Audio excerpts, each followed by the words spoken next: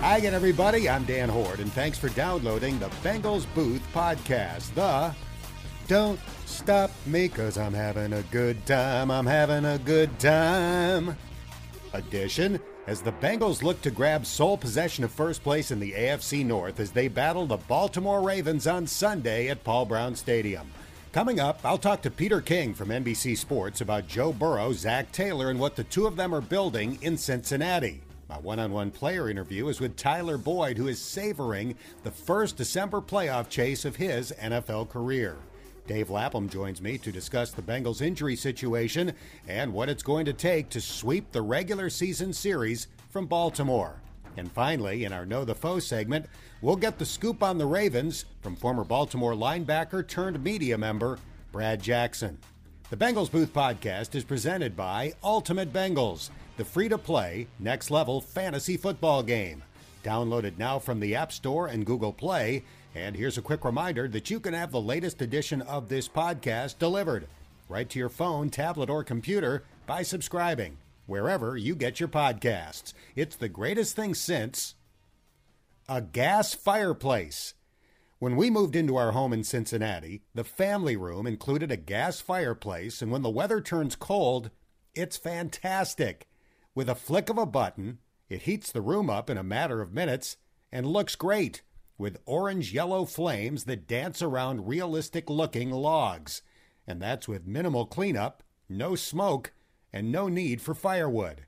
So here's to having a gas fireplace, especially when it comes with a house. Now, let's get to this week's guests, beginning with a three-time National Sports Writer of the Year who covered the Bengals for the Cincinnati Enquirer in the 1980s.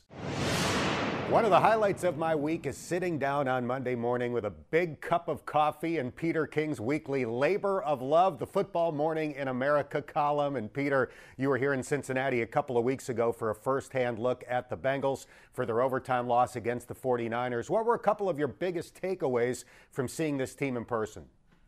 Dan, as you know, as somebody who's around this team a lot and who lives in Cincinnati, there is a natural skepticism about the Bengals anytime they get good. There was a skepticism, when Carson Palmer started to play well early this century. There was a skepticism around Andy Dalton, but, they both played well and they both really lifted this franchise to heights that they hadn't seen since the Boomer days, really. And, I think there might be one different thing now with Joe Burrow and the Bengals. And that is that there's something about Burrow. In my column a couple of weeks ago, I called him Machine Gun Burrow. I'd like to see Burrow of the fourth quarter against the 49ers for four quarters consistently. And he hasn't done that yet, but I think he will in time. But I think the Bengals have themselves a guy who's going to turn out to be a consistent top 5, top 10 quarterback in the NFL for years, as long as they can keep him healthy. And that was my one overriding take. But the other real difference to me is that, and I was talking to Mike Brown about this a couple of days before the game, and that is they have such a good rotational defensive front. When you can go in, I thought one of the underrated trades that any team made this year was the Bengals trading a guy they really had no interest in keeping, Billy Price, for B.J. Hill with the Giants. That to me was a terrific trade because I watch a lot of football and I say, B.J. Hill is a really good, usable player. And you put him in there for 20 to 25 snaps a game, you're going to get some havoc being wrought.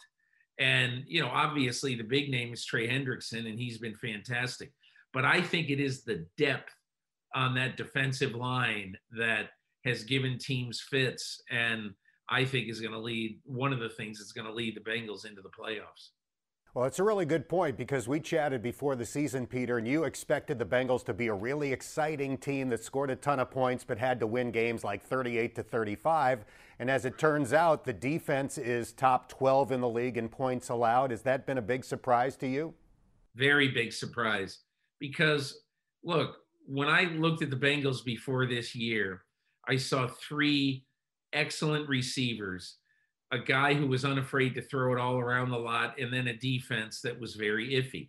I saw the 80s slash early 90s San Diego Chargers, and they have become a much different team than that.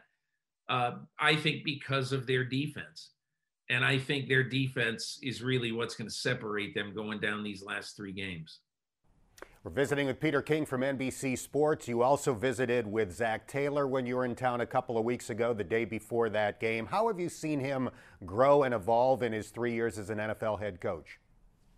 I think one of the things that, and I talked to Zac about this, that I don't want to make this too dramatic or too different, really, but Zac Taylor's a better coach when he's got a quarterback. That's all there is to it. And you look right now at, to me, some of the really good coaches in the NFL. I mean, let's just look at the last 2 years. How was Bill Belichick last year when he didn't have a quarterback?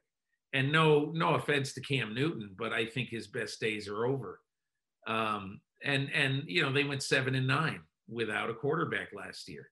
I think it's very, very hard in today's game when you, no matter how good a coach you are. I think Matt Rule, I mean, look, I'm probably going to be a laughing stock for saying this. I think Matt Rule is a top 10 coach in the NFL, period. I think he's tremendous. And what has happened to him over his first year and 3 quarters, you know, he has really, really stumbled when, you know, when they've had to rely on their quarterback to win games, whether it's Teddy Bridgewater, Sam Darnold, or Cam Newton. So that's a long way of saying, essentially, about Zac Taylor. I think every coach is going to be better when they have a quarterback that gives them a chance. And look, after the game, I saw, Dan, one of the things I thought that was really interesting is the heat that Zac Taylor took for his play calls, you know, in putting the ball in Joe Mixon's hands right at the end instead of putting it in Joe Burrow's hands. Okay. And I thought at the time, and I think everybody thought at the time, you know, not really great play calling. I applaud Zac Taylor for standing up after the game, basically saying it's going to be hard to sleep thinking about those calls. And so he understands that he's still learning as a head coach and as a coach, period.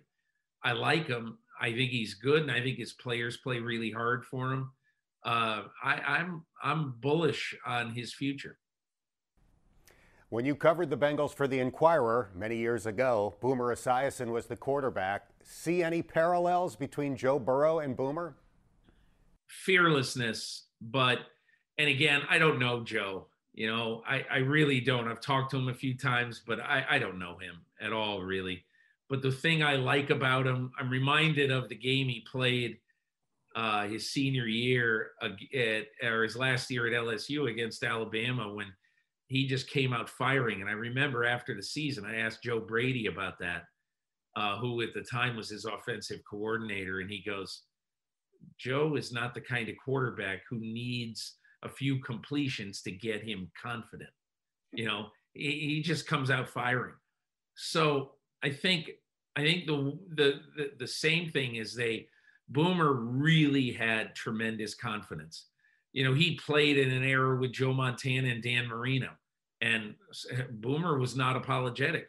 He thought he was absolutely in their league. And you know, if you gave him truth serum, he'd say, I'm better than those guys. And I think in a lot of ways, that's what you need to have at that position. What I sense from Burrow is that he believes no quarterback is better than he is. He's not going to say it, but he believes that deep down. And I think that's the way he plays the game.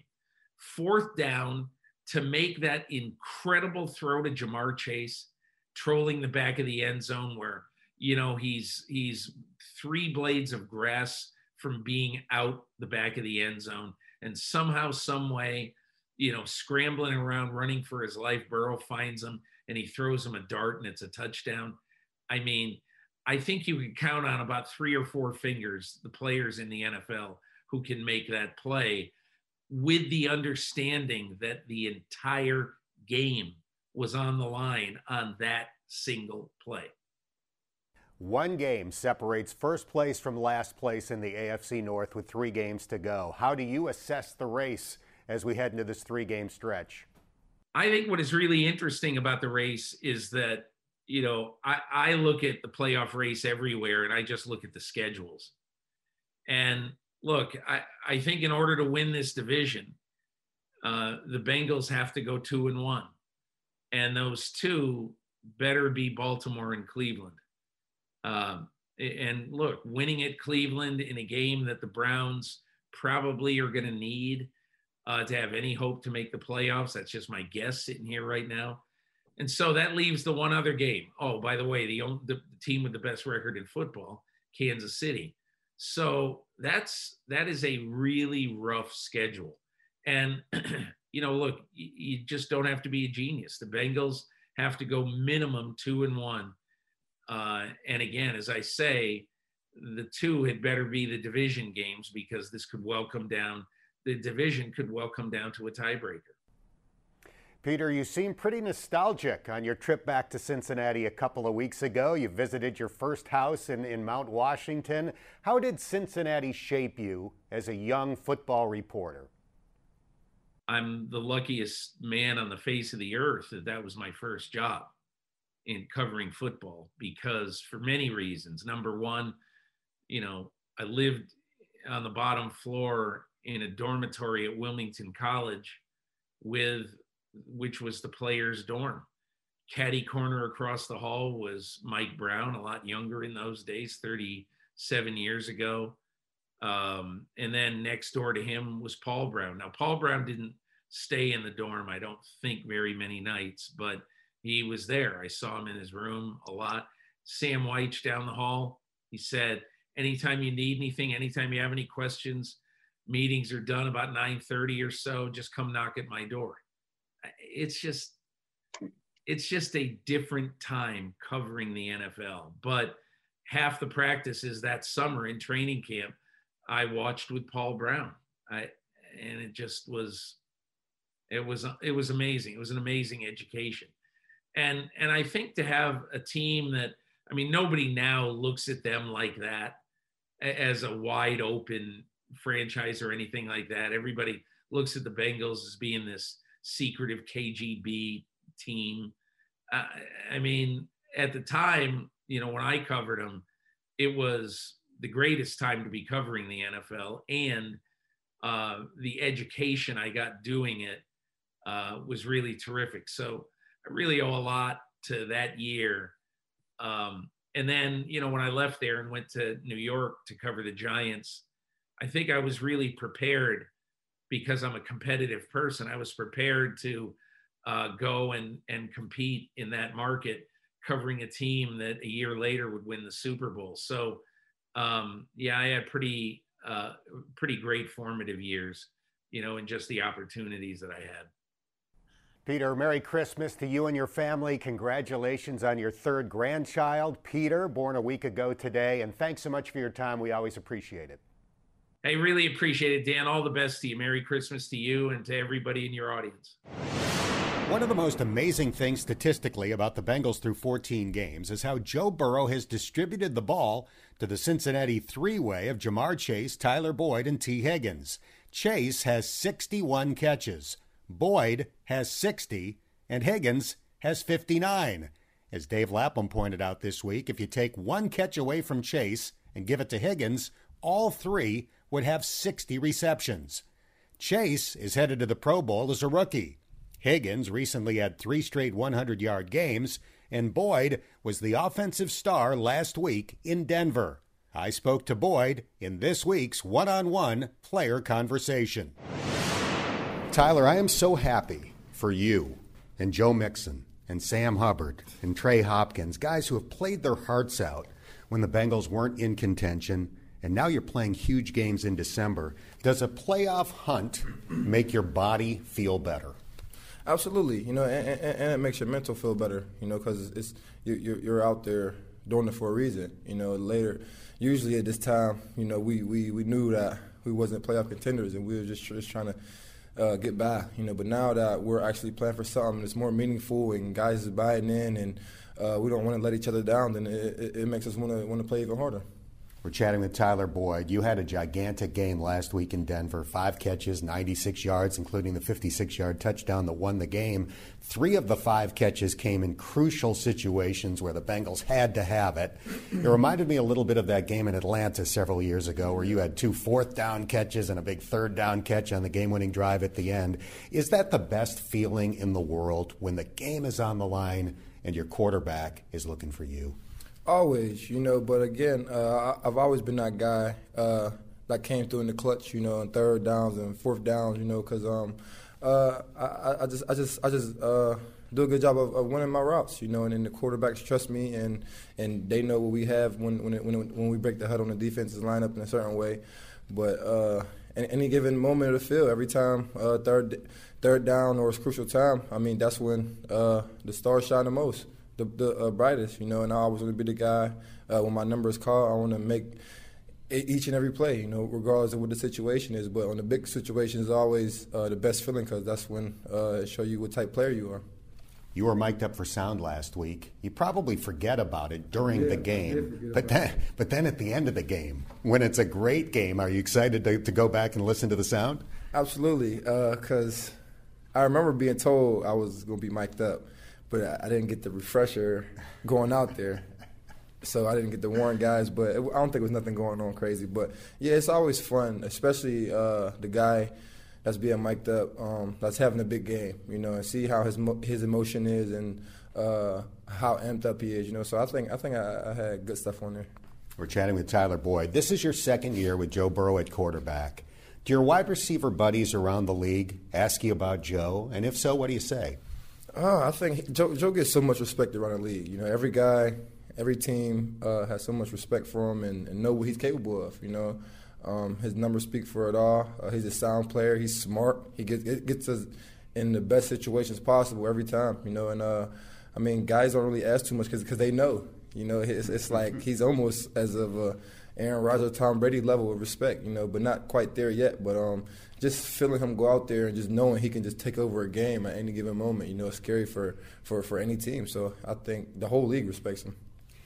It doesn't seem that long ago to me where you were the youngster in a wide receiver room with guys like A.J. Green and Brandon LaFell. Now you're the vet with more than 80 games of NFL experience under your belt. Does that change anything for you?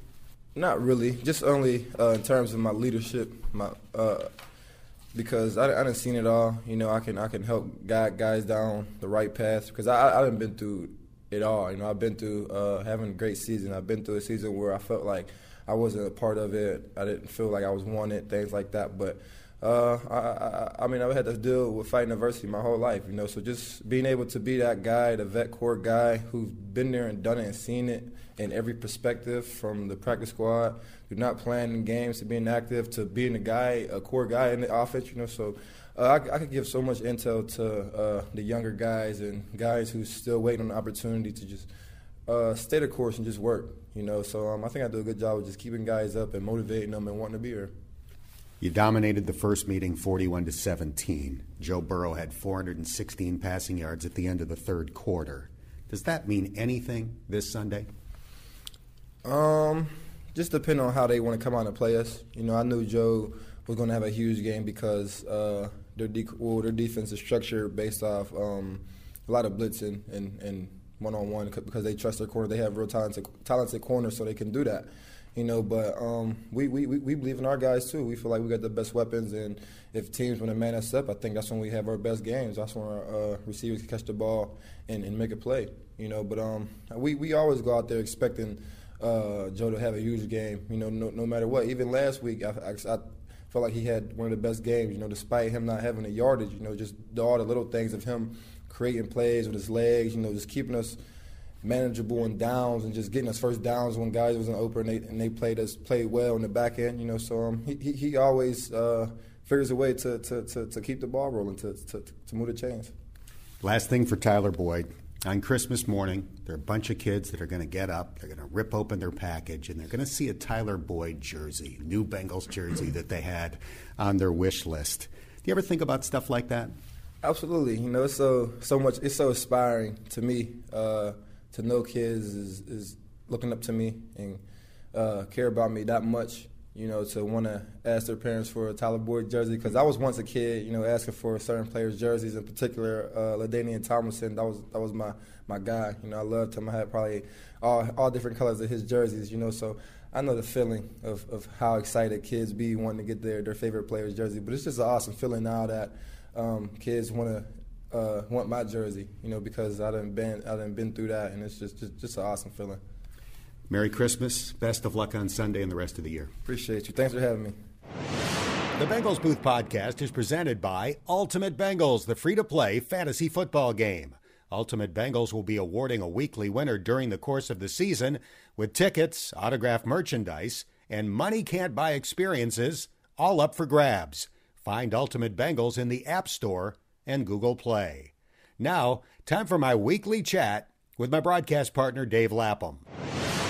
Lapham, your 10 years as an NFL player, there were years where the Bengals were in contention, highlighted by the 1981 Super Bowl run, and there were years where you had no chance at this time of the year.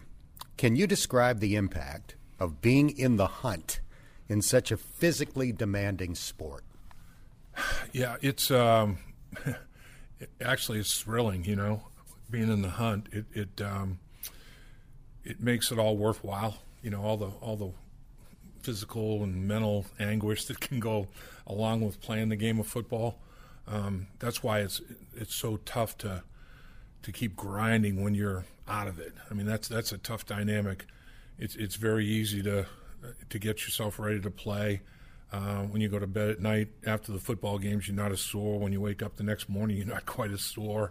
You're excited about the game plan coming up. You can't wait to get the game plan coming up. You do extra, you know, and to prepare yourself to play in that football game. It's just that the ripple effect in a positive way is very, very good, and the ripple effect in a negative way when you're out of it is you're always fighting to try to do everything you possibly can. You know that you're getting paid to play. You know you're being evaluated. You don't want to be labeled a front runner. You don't want to be labeled a guy that, oh yeah, he plays well, he plays hard when they're in the hunt, but man, he's a dog when they're not. That to me was as big a motivation as anything. I didn't want to have tape out there where people could even think about saying, oh man, look at this guy dogging it, you know, because they've only won 3 games or whatever the case might be. That was a big motivator to me. Didn't want to be labeled a dog. So this is year 2 of the Joe Burrow era. This team won 4 games and tied 1 a year ago. Do you look at the Bengals essentially being a year ahead of schedule? Honestly, yeah. I mean, when everybody says, you know, before the season, what do you think? You know, what do you think best case scenario? In my best case scenario, I had them winning 7 or 8 games. You know, that was, and they're there. They've already hit my high water mark. So I'd have to honestly say that you know, I would say that they're ahead of schedule. I mean, they get off to that 5-2 start was really pretty dynamic, and thought, man, they may be way ahead of schedule. And you know, there's peaks and valleys, ebbs and flows to every season, but I do think that some of the young players are playing beyond and above and beyond their experience level, you know, and that's a tribute to them, guys coaching them, support staffs, whatever they may be, and that's at every level, you know. And people think, yeah, that's trite. It's really not. I mean, to get through a season, you need the training staff, you need the strength and conditioning staff, you need everybody, and so everybody shares in the successes and everybody shares in the failures. There's no doubt. They won a road game last week against a team that had a winning record, with Fred Johnson at right tackle, and for the most of the game, Jackson Carman at right guard. What did those guys show you? They showed me that that they were paying attention to their coach, Frank Pollock, and that they were getting themselves ready to play. And I remember very vividly, as a rookie, Tiger Johnson, my offensive line coach, said every week, I was playing in games that, you know, he was getting me experience. I wasn't starting as a rookie, but I was getting experience. Whenever he could, he would put me in a game. And sometimes he'd put me in a game where the game was still on the line. There were meaningful snaps instead of mop-up duty, either up by, 2 scores or more or down by 2 scores or more. And he said, this process is part of getting you ready. You're one snap away from being a starting, lineman in the National Football League. And we got to count on you. Your teammates are counting on you. The coach, everybody's counting on you. So I know what that's like when you're not necessarily getting, tons of snaps on game day other than special teams and a few snaps here and there. I know what that can be like. And in order to keep yourself ready, you really have to push yourself to keep yourself ready, both mentally and then because you don't get real lot of snaps, particularly now the way they practice. You get no snaps. I mean, we at least had – it was never live, in terms of tackling and all that, but it was pretty – they called it thump drill, where it was live at the line of scrimmage between offensive and defensive linemen, just don't take running backs to the ground. So I would get pretty, close to game speed reps going against guys like Mike Reed, and guys like that were like, oh, man, this is a big level of football. So getting yourself as ready mentally and physically and preparing yourself for all that goes with it on an everyday basis can be challenging. And they showed that they had done something when they went in there. As Paul Brown used to say, it wasn't too big for you. When you got your opportunity, you showed that you belonged. You showed that you could play in this league. And that's the first step for any young football player for sure. The Bengals have largely been healthy this year, certainly in comparison to most teams around the NFL. But the one spot where the injuries are piling up is linebacker.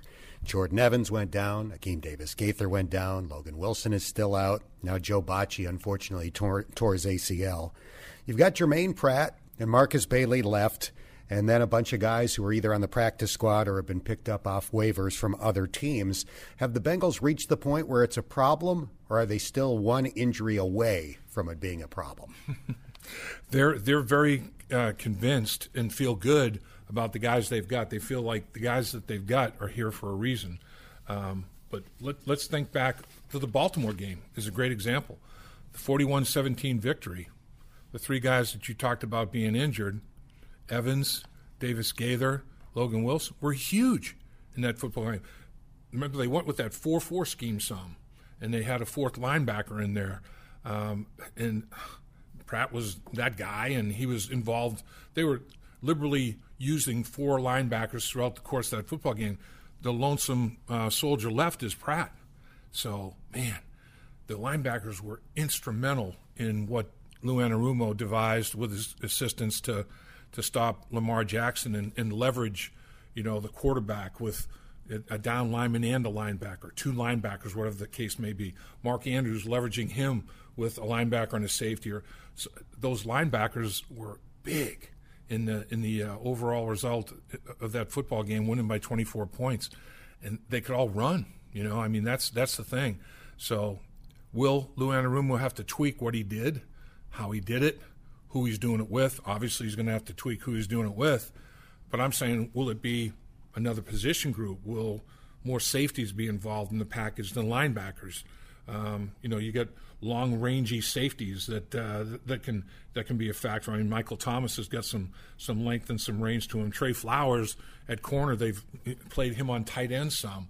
He may be a guy that's in a package covering Mark Andrews, not solo, maybe some solo. It's going to be interesting to see what Lou Anarumo does, what he and his coaching staff cook up, because it's not going to be the exact same recipe because they don't have the exact same ingredients. So they're making a little alteration to the recipe as they get ready for this one. Let's look at the other side of the ball. In that first game, Joe Burrow threw for 416 yards, and that was at the end of the third quarter. He didn't even have to complete a pass in the fourth. What, if anything, can they take from that game and use in Game 2? Well, the one thing that happened in that football game that was stunning were the explosives. I mean, the Bengals went -1. They had the only turnover. The Ravens did not have a turnover, played in Baltimore, had 41 hung on them and lost by 24 points. I mean, that just doesn't even compute.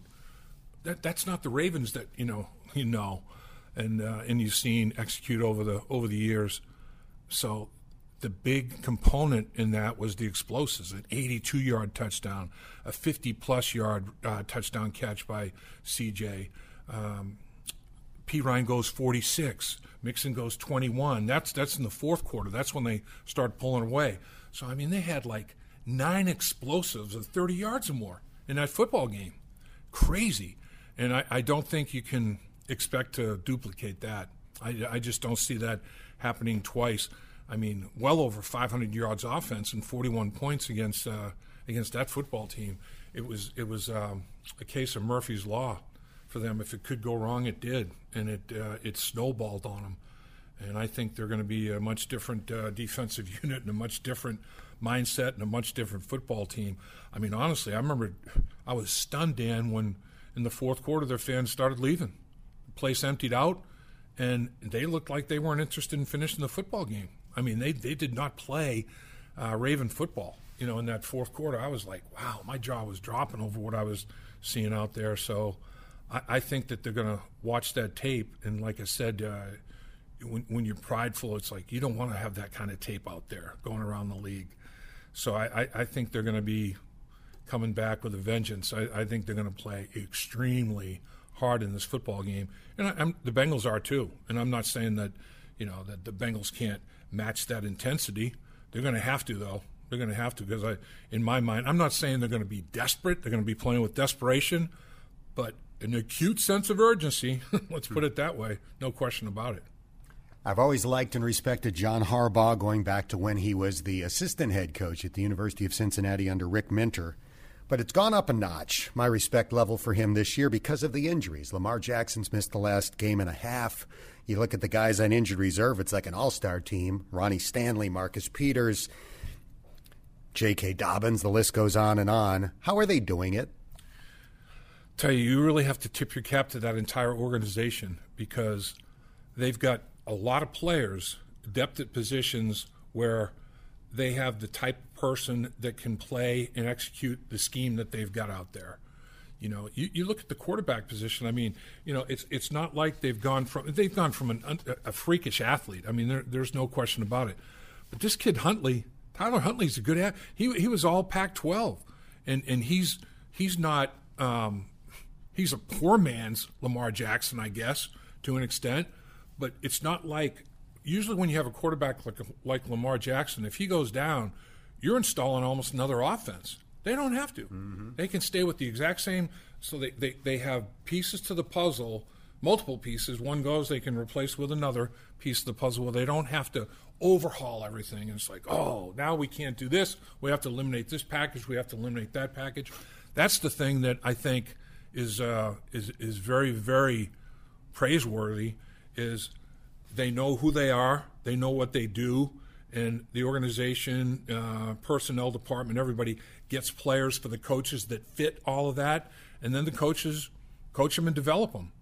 And, man, there's nothing more satisfying to a coach, and I've heard many coaches over the years, when I was playing and now doing the broadcast stuff, one of their biggest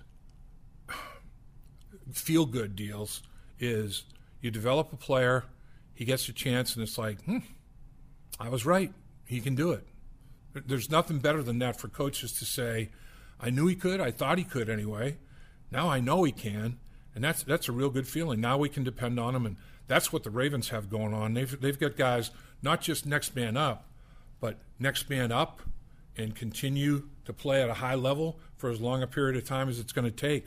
I think a real good example is, instead of eliminating a package, now they decreased it. When Ricard went down, they decreased it because Nick Boyle was down as well. But as soon as Nick Boyle came back healthy, they have Nick Boyle lining up and doing the things that Ricard was doing at fullback, wingback, all that sort of thing. Another big body guy. So it's like we have pieces we can move around. We don't have to junk our entire system. We can still attack people the way we've done it and the way we've done it successfully with the pieces that we have left. So that's what John Harbaugh and his staff have done. Let's talk about Zach Taylor and the Bengals staff. They're tied for first with 3 games to go. What stands out about the job Zach and his staff have done this year? You know, I think the steadiness of the whole thing, and you say it, and again, all this stuff sounds trite, but having been through it, it's easier said than done. Everybody talks about doing it, but when you lose a brutally tough football game, you can't hit the basement or lower. You know, you can't allow yourself to collapse like that emotionally.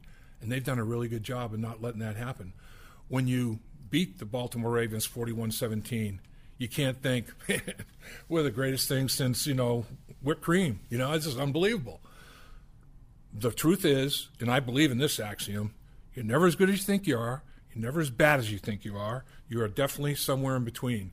And if you can realize on a week-by-week basis, if you can stay at that, not have huge peaks and valleys, ups and downs, highs and lows, if you can be, very consistent with your approach, with your level of play, then coaches realize what to expect from players, players realize what to expect from coaches, and I think the consistency of performance, is the byproduct. And I do think that for the most part, they have been pretty consistent. Now, it's some games in the National Football League, you're gonna the Bear's going to get you, and you're going to get the Bear. You're going to get outplayed, and sometimes you're going to outplay others. In the National Football League, my experience in the league was these guys are all so good, everybody's capable of making plays. Usually more games are lost than are won. You have to make plays, but you have to avoid the catastrophe. And when you don't avoid the catastrophe, it shows. It's ugly. You got trouble. If you avoid catastrophe and just hang in there and make plays, at some point it's going to come down to the very end of the football game, and the guy that makes the last play wins. And that's how most games, a high percentage of games in the National Football League, are decided by a touchdown or less for that very reason. And so it's you just don't want to put yourself in a situation that's impossible to recover from with some kind of deep inflicted wound. One more coaching question. In his Football Morning in America column on Monday, Peter King mentioned the possibility of Marvin Lewis becoming the next head coach in Jacksonville. What do you think? Makes pretty good sense, really. One thing that Marvin Lewis can do and has done and will continue to do is be a stabilizing influence. He calms everything down. He really does. And we talk about that even keel approach. That's Marvin Lewis to a T. And he understands football. He understands what he wants, how he wants the game to be played with him as a head coach. And it works in the National Football League. 5 straight playoff appearances here in Cincinnati. I mean, that's a pretty good testament. Now, obviously, it didn't work in the playoff games. Didn't win a playoff game. Lost 7 of them, but got there 5 straight times. Franchise record. His mindset. He is like a defensive mindset. There's no question about it. And his whole thing is play sound offensively. Don't put the ball in jeopardy. Don't put your defense in jeopardy. Defense play good, solid football. Wait for the others to make a mistake. He's Vic Fangio, Marvin Lewis. They have the same type of mentality. Always, we've got to win the turnover battle. I mean, first thing he looked at when the NFL stat sheet came out was turnover ratio to the beginning of every single week. So, he did a good job in the Bengals drafting Carson Palmer and him being the coach that developed Carson Palmer in his early stages. He'd have the same opportunity, down there. Marvin Lewis is highly regarded. He'd be able to put together a pretty good coaching staff, I think, still. So it makes a lot of sense. And I think he'd like the weather down there in Florida. But he is still with Arizona State. He's got property in Arizona. His wife loves Arizona. It would be interesting to see, but I'll tell you what, they could make a lot worse decisions down there than hiring Marvin Lewis. I can tell you that by a wide margin. I hope he gets it. I'd love to see him get one more opportunity. Yep, and I think he'd take it too. I think I think he'd like to. I think he'd like one more shot. He's plenty young enough. Yep. Lap and I will have a special Christmas Eve edition of the Bengals Pep Rally Show coming up on Friday afternoon from 3 to 6 on ESPN 1530. Or you can find it on the iHeartMedia app by searching for ESPN 1530. Last but not least, it's time for this week's Know the Foe segment, and our Ravens expert is University of Cincinnati Hall of Famer Brad Jackson. Brad played football at UC for Rick Minter and basketball for Bob Huggins before winning a Super Bowl as a Ravens linebacker under defensive coordinator Marvin Lewis. Brad joined Lapp and me this week on the Bengals Game Plan Show. So let's talk about the Ravens. I got to tell you, Brad, they've earned my respect even more than ever this year because the injury situation is ridiculous. Lamar Jackson's missed the last game and a half. Ronnie Stanley's been out. They lost their top 3 running backs in training camp. They've got 2 Pro Bowl cornerbacks who are both on injured reserve. Right. How is this team still tied for first place considering the casualties that they've had to deal with on that roster? I think you have to look at that the parity in the NFL, especially in the AFC. You guys out there in Cincinnati, you kind of have a big win here way back in October, blow out the Ravens, which kind of shocked everybody. I mean, we had to take people's shoelaces and belts for a week out here after that loss, the last time I spoke with you guys. And, the way Joe Burrow played, obviously, and Jamar Chase having, 200-yard plus day.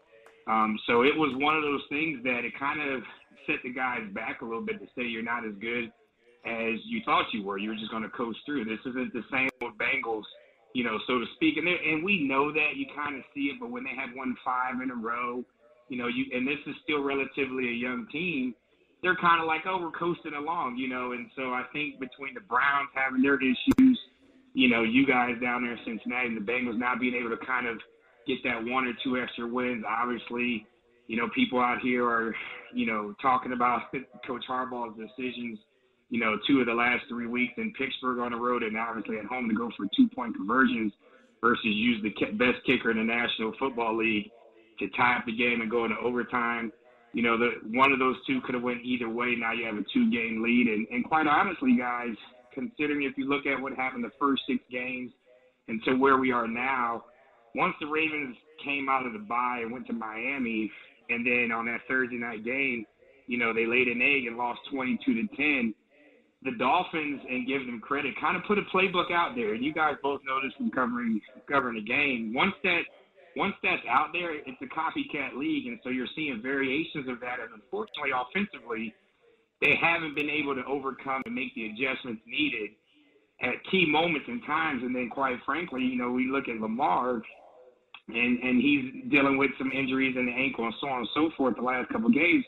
But his first 6 games, he had 5 interceptions and 16 sacks. And they talked about at the bye kind of getting those numbers down. But then they come out of the bye, and Lamar in the last 6 games has had 8 interceptions and 22 sacks. So he's almost came close to doubling those numbers up. And right now he has 38 sacks on the year and 13 interceptions. So they're turning the football over, taking untimely sacks have become a problem. And then, Coach Harbaugh has done a fantastic job. I will give him credit for and being able of making sure that the next guy up, and we hear it, it's coach's cliche, next man up nonsense. Well, it truly is here.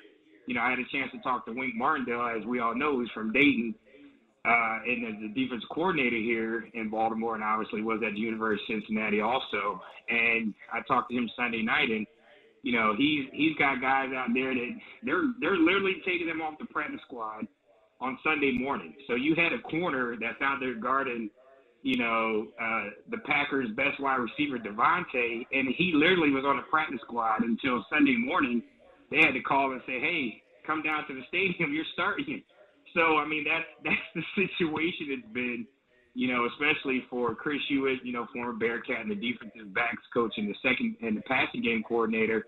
Him and Wink Martindale, they're going bald like me right now because, having to have the stress of, who's going to play at corner, nickel, safety. I mean, they're literally, for lack of a better analogy, they're literally pulling guys out the stands, and trying to get them to go out there and play football at a high level of time at the most important time And unfortunately, right now, that's why the Ravens have sat here in the month of December and have lost 3 in a row. And you can't make the playoffs losing 3 games in the month of December. That's just not going to happen. And if they somehow don't find a way on the road in a nasty natty this Sunday, it could be, lights out for the playoffs this year for the Ravens. What you're talking about makes this total sense to me now. Is so many struggles on the back end, and you just confirmed a lot of it, read a lot of it, but to hear it from you, it's even more shocking. This team's number 1 in the National Football League stopping the run defensively, 86.2 yards a game, number 1. Usually that means, you have the right to rush the passer. It means a lot of turnovers. It means a lot of interceptions. They've got 6 interceptions, tied for 3rd fewest in the National Football League. 11 takeaways, tied for 2nd fewest in the National Football League in 14 games. That is so un-Raven-like, And I'm thinking, the passing numbers, they're having trouble, stopping the pass, obviously. It's just personnel, right? I mean, what can you do? Do you think that Wink will blink a little bit? Do you think Wink will use all his different sophisticated pressure packages, or do you think he will follow what other teams have done here against the Bengals and play soft zone, play coverage, play soft zone, and make the Bengals earn every play? Because in the first game, explosives killed the Ravens. The Bengals had like 9 plays of 30 yards or more, an 82-yard touchdown pass, a 46-yard touchdown run, a 55-yard touchdown pass. They didn't tackle well. Do you think Wink will blink, or do you think Wink's going to do what Wink does? To do what Wink does, and that being said, he's also not a fool. So he's also going to look at, okay, they hung 41 on us here in Baltimore, and as you said, the explosive plays, it was like going on an Oprah Winfrey show because everybody was getting an explosive 20-plus yard catch or run, it seemed like that game. So I look forward to Wink and being a part of the system and understanding how he does things. I think he'll pick his spots a little more methodically as far as when he's going to apply the pressure. But you also have to understand that game plan, it didn't work, but they'll go back, and you guys know this. They'll take out what did work because up until, the 3rd or 4th quarter, there still was a good football game, and then they gave up, I think it was, 14 in the 4th quarter or whatever it was. And you talked about those explosive plays. And I think, to me, one of the biggest explosive plays, obviously, Jamar Chase had a huge day. He went 8 for, 201 or something like that. But the guy that really hurt them the most was the tight end, CJ Uzomah, your kid out there. He was 3 for 91. And in the games that we talked about this last time, I know you guys may or may not remember, we talked about controlling Mark Andrews, the Ravens tight end. And in the games that the Bengals had success prior to that, when you went back to 2018 when Mark got here, the games that he had basically 4 or less catches, they ended up winning the game and had a lot of success. Well, if you look back at the last game, that Mark Andrews had against you guys, he was 3 for 48 in that week. So that kind of eliminated and taken away Lamar Jackson's safety blanket, and that being Mark Andrews. And then, of course, eliminating Hollywood Brown also helped out the defense, where you eliminate his 2 guys. I mean, when you look at the numbers, guys, you look at Mark Andrews leads the teams with 122 targets. Hollywood Brown, Marquise Brown, leads the team with 121 targets. There isn't anybody else on this team that has 50 targets. So if you're a defensive coordinator, you sit there and say, wow, if we can keep Superman in the phone booth, not let him get out, not let him get those explosive plays when he starts to break down the pocket, and then if we can take away the tight end of Marquise Brown, you're looking at you're giving yourself an opportunity to get those sacks, which is why, as I just alluded to, in the last 6 games, he's got 22 sacks. Because the other people aren't getting open, the other people haven't been able to make plays because they're so heavy focused on stopping Andrews or throwing the ball to Andrews and throwing the ball to Marquise Brown. That's been part of the frustration for a lot of fans and a lot of people here, is that development of spreading the ball around for this offense hasn't occurred. And then, of course, when you find yourself in situations of not running the ball, that's putting a lot of pressure on offensive coordinator Greg Roman. Do you think Lamar Jackson will be back on Sunday? I personally do think so, Dan. I think that a lot of people were questioning whether he'd play against the Packers. They kind of looked at it and said, okay, we got, three guys that we just picked up off the street, playing in the secondary against maybe one of the top two passers of this era, along with Tom Brady, obviously. And then I think they kind of said, okay, it's the NFC game. If we lose the game, we still have an opportunity. We still have to win the game because the Ravens finish up with you guys out there in Cincinnati, and then they got the Los Angeles Rams, and then they got the Pittsburgh Steelers. We all know it could come down to that final week for the whole AFC North, which obviously NFL would be excited about and probably fans would be stressed out about. But, I personally think that Lamar, they sat him last week, and just having talking to people that this is the week that they know. If they do not win this game versus Cincinnati Bengals on Sunday at 1 o'clock out in the Queen City, that is going to put a severe damper and opportunity in to make the playoffs this year, which will be very, very disappointing. Obviously, heads will probably roll out here because that's unacceptable. So when you look at that, I think he will play, even though Huntley has played well. Obviously he had a really good game against the Packers. He's done really, really well. He's more of a ball spreader. He doesn't take as many deep shots. But Huntley is a guy that has played very well, completing 71% of his passes, and also has the ability to run the ball. So he's a little better passer than Lamar. Both of them kind of athletic, not as fast as Lamar, but very, very athletic and very, very quick.